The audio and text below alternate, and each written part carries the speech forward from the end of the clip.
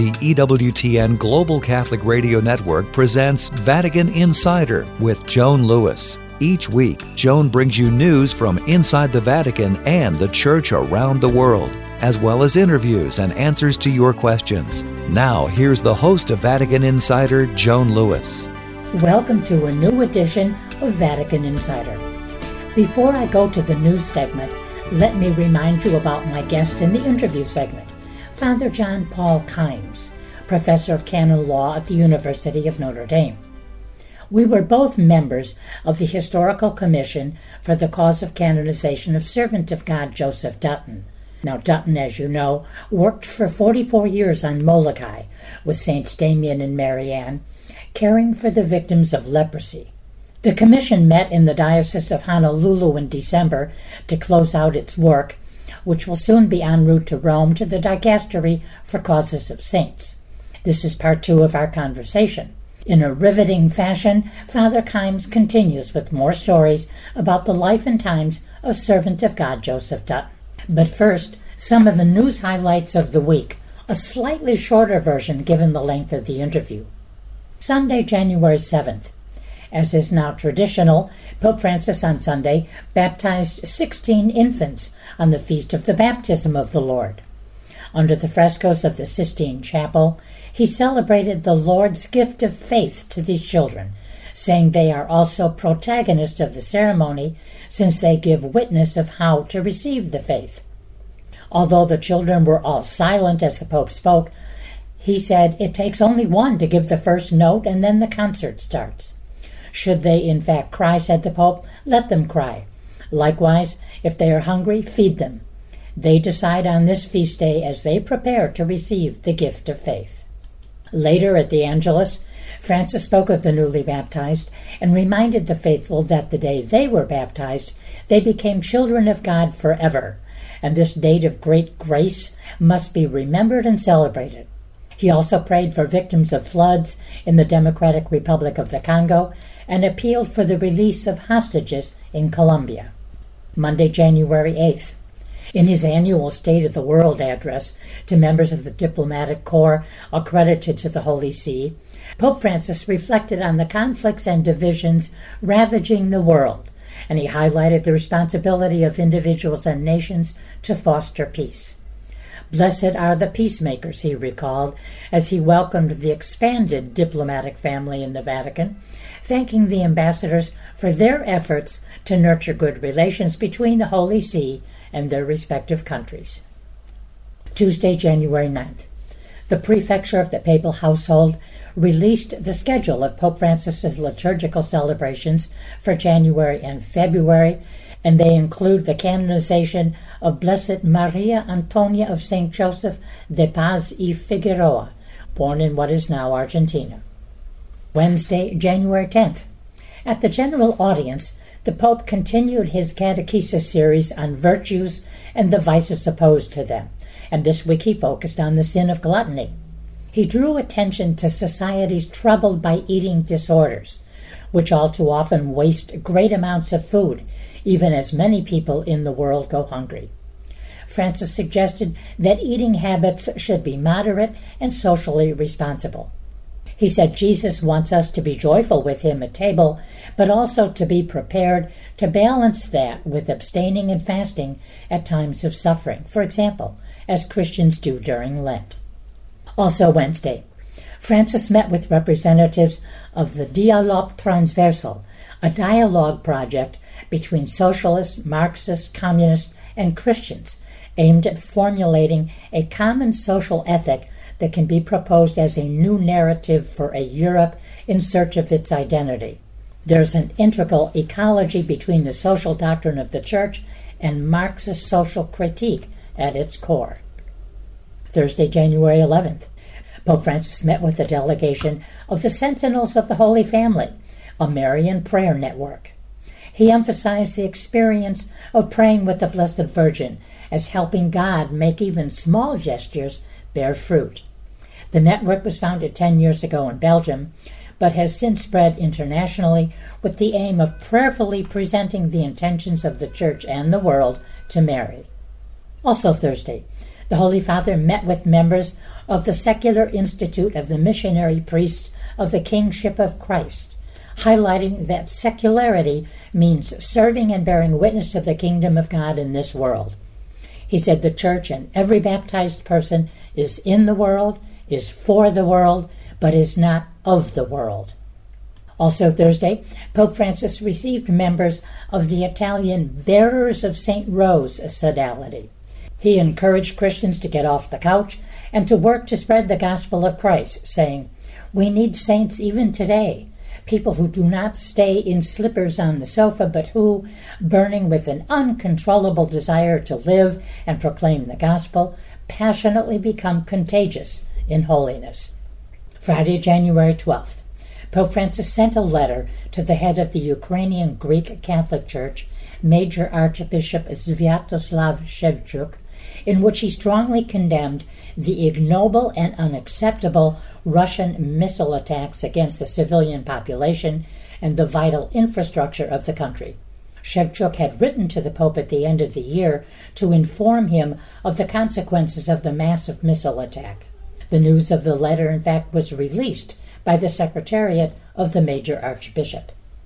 Also Friday, the Pope welcomed participants in a meeting promoted by the Toniolo Young Professional Association, as well as members of the Catholic Committee for Cultural Collaboration with Orthodox Churches and Eastern Orthodox Churches. He was to address participants in a symposium, University of Communicants in the Church, but he told his guests, "I would like to read the whole speech, but I have a problem, a bit of bronchitis." Although his voice was labored, the Pope had delivered the scheduled speeches in the two previous audiences. Well, those are the news highlights of the week, but stay right here for part 2 of my conversation in Hawaii with Father John Paul Kimes.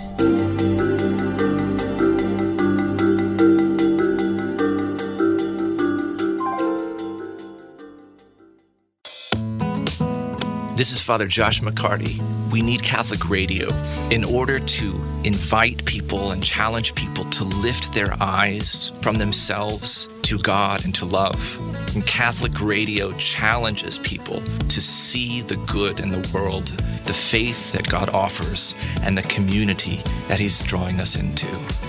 The world needs EWTN Catholic Radio, now more than ever. This is a Messy Family Minute with Mike and Alicia Hernan. Okay, I have a confession to make. I really do not like schedules.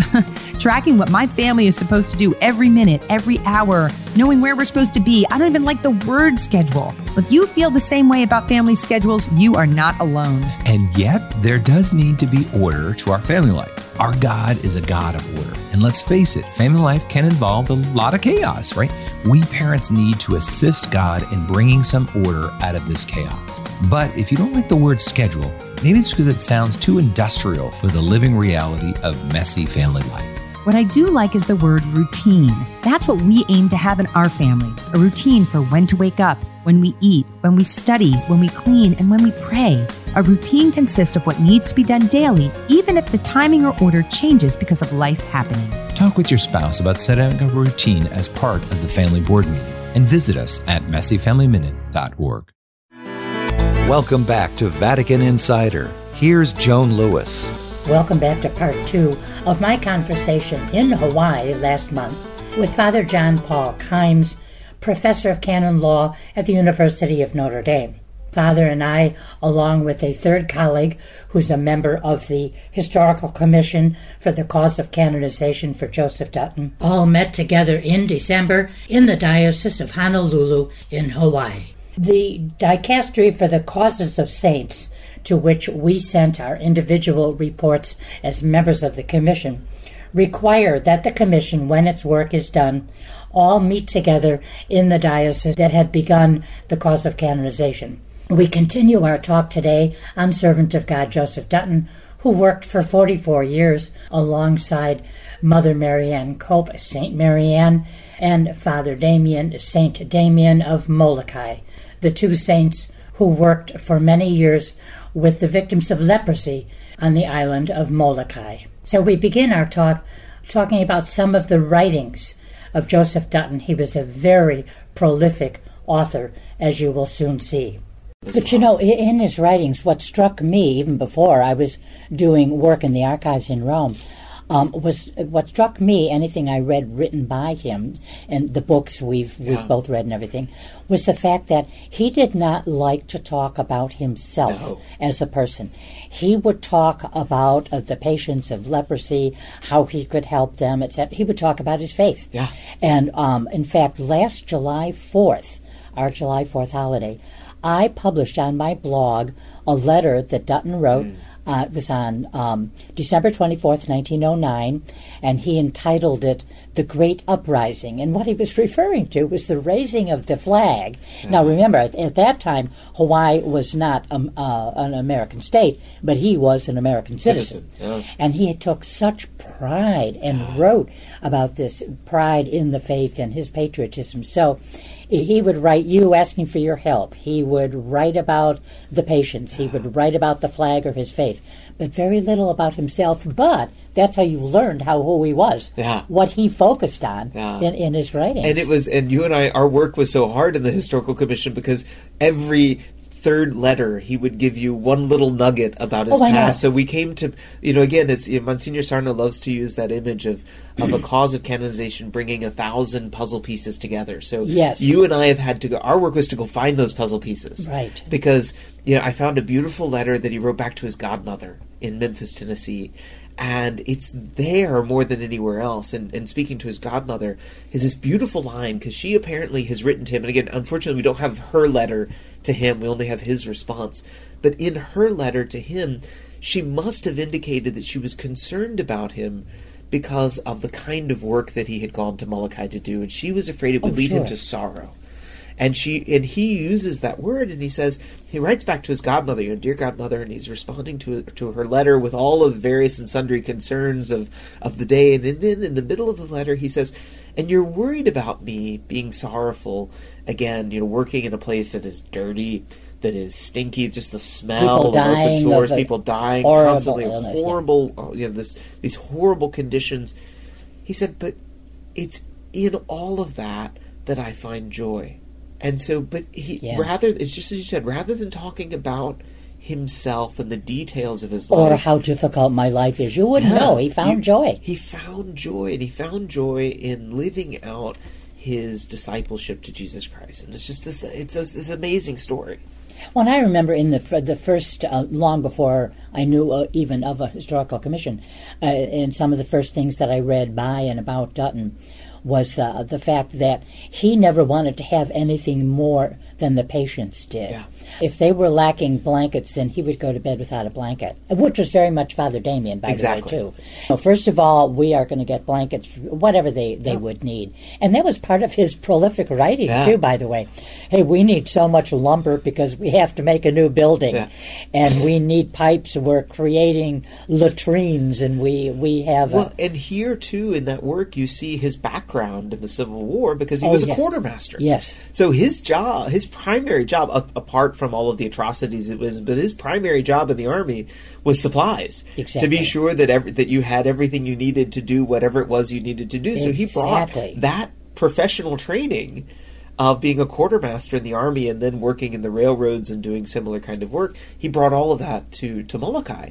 And so, again, when he writes, he's like, okay, we need 100 planks of this length because we're building a new building, or we need new mattresses for the beds, but everything is methodical and calculated, and it's very precise, and it's not the kind of, maybe, when we talk about him asking how you could help, it's not this hortatory kind of, oh, please come and help the poor men and women of Molokai. It's like, no, I need 6 pillows. Right. I need 7 blankets. I need 47 linear feet of pie. So it's a very different kind of thing. And he had to deal a lot with the Board of Health, which has nothing to do about, supplies, medical supplies. But the Board of Health, he had to be very precise with them, too, because he had to win a lot of people over to say, but he was the only one who would deal with the Board of Health.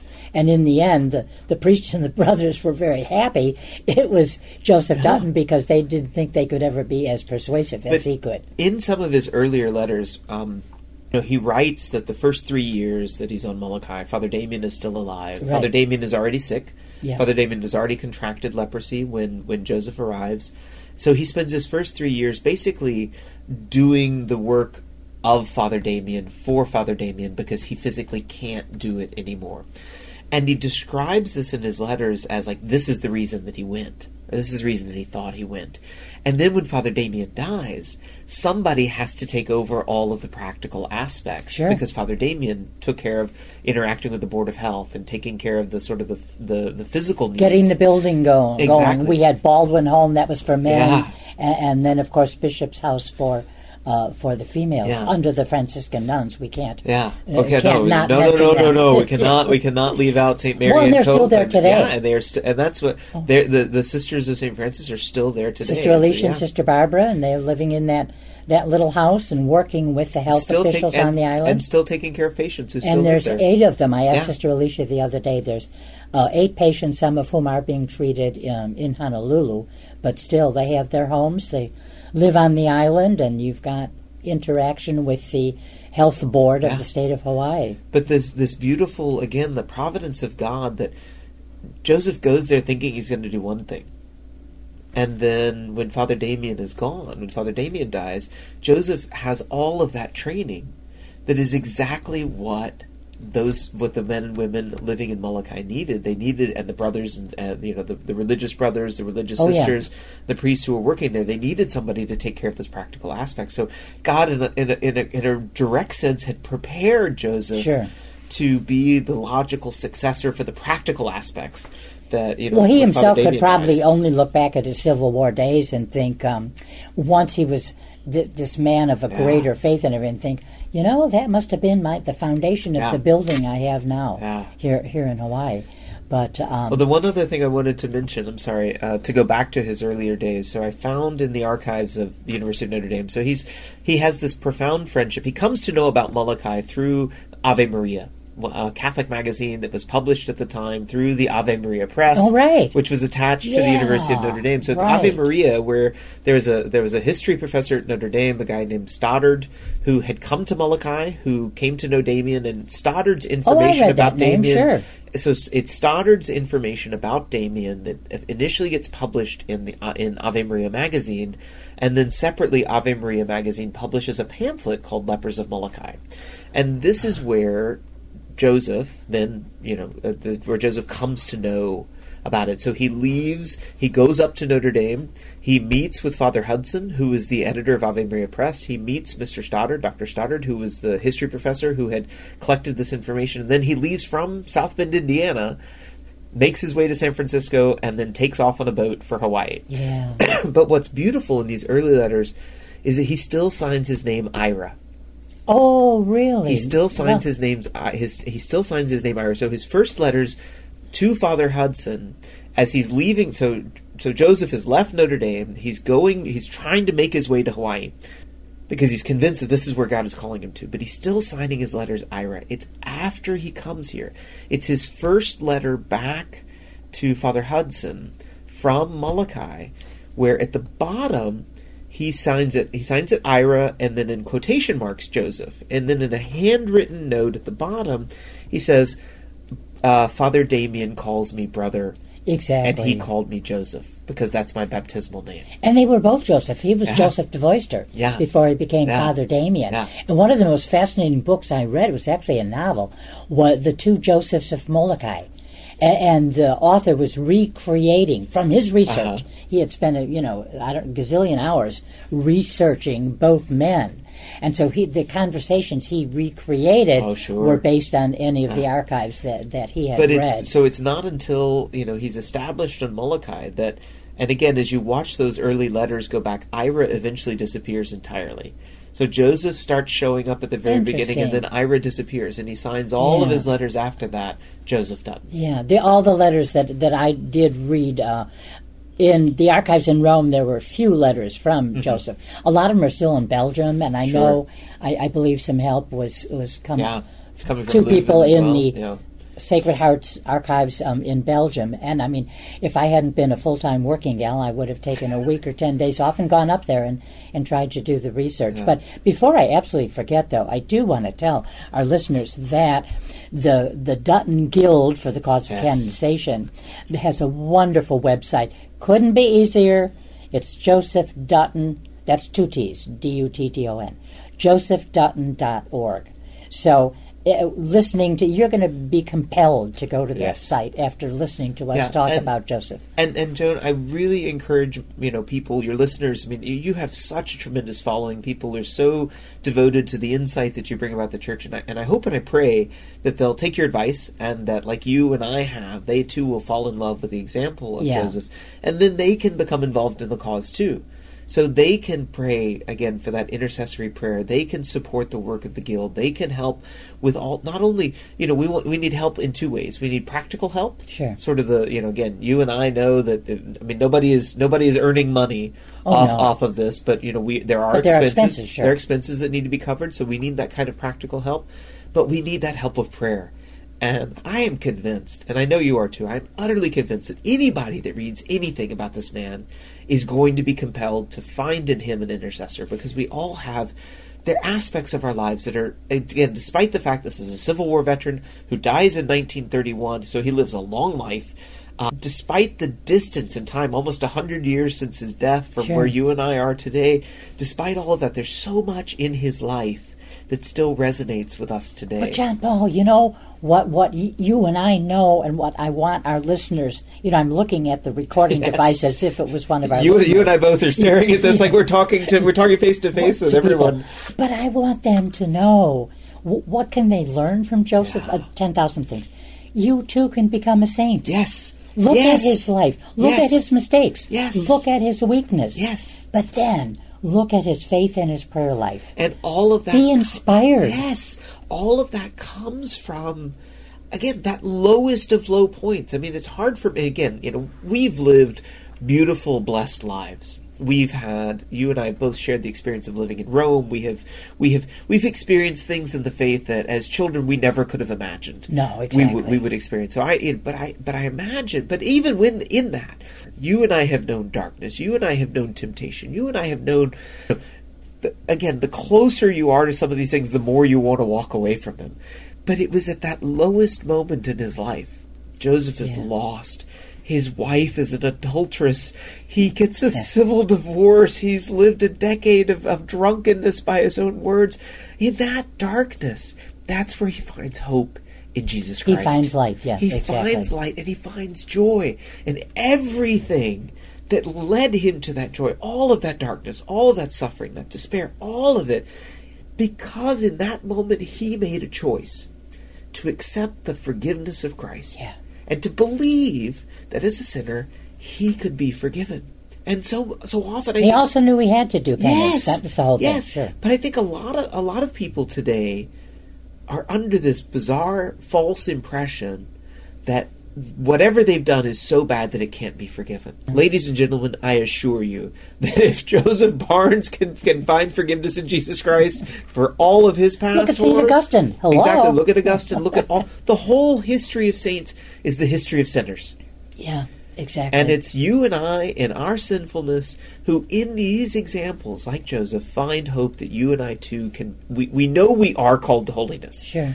But we find in their example the hope to find the courage to accept the grace that gives us the strength to live the holiness that God has called us to. Joseph does that. Yeah. And he shows me, like he's shown you, and hopefully your listeners will come to find this too, he's shown all of us that holiness comes from our sinfulness. That in recognizing our sinfulness, in recognizing that you and I need to repent. It's that falling down and getting up. Exactly. I have to tell you, as we were talking, what just occurred to me, not too many years ago, I had a reunion in Rome with the sister of one of my college roommates. And there were 8 in the family, and I spent the summer after freshman year with Mary's family. I think Mary was the oldest at the time at 20 years old, and 19, and then the youngest was a 3-year-old.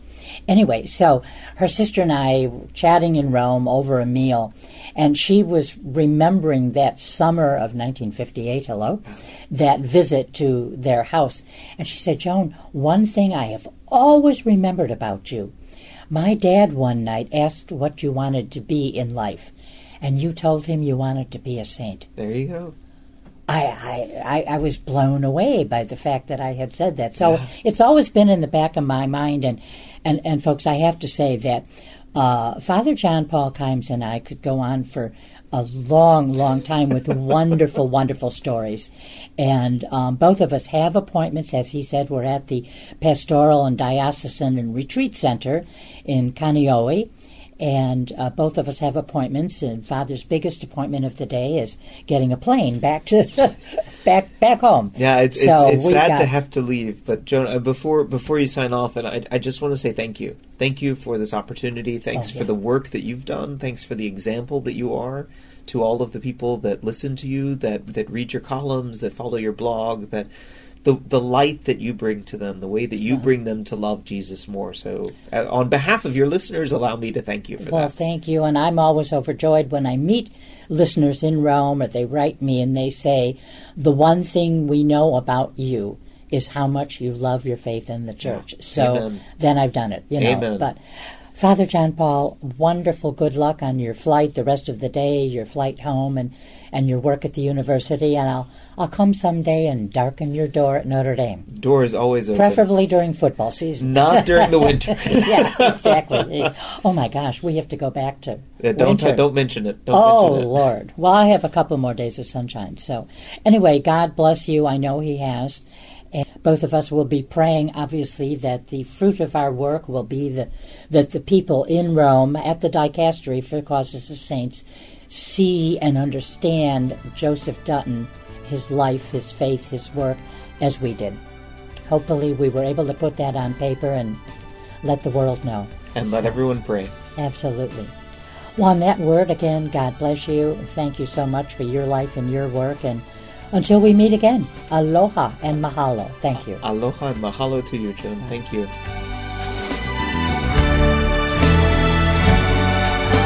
For more information on these stories, or to check out Joan's blog and to ask her a question, go to EWTN.com. That's EWTN.com.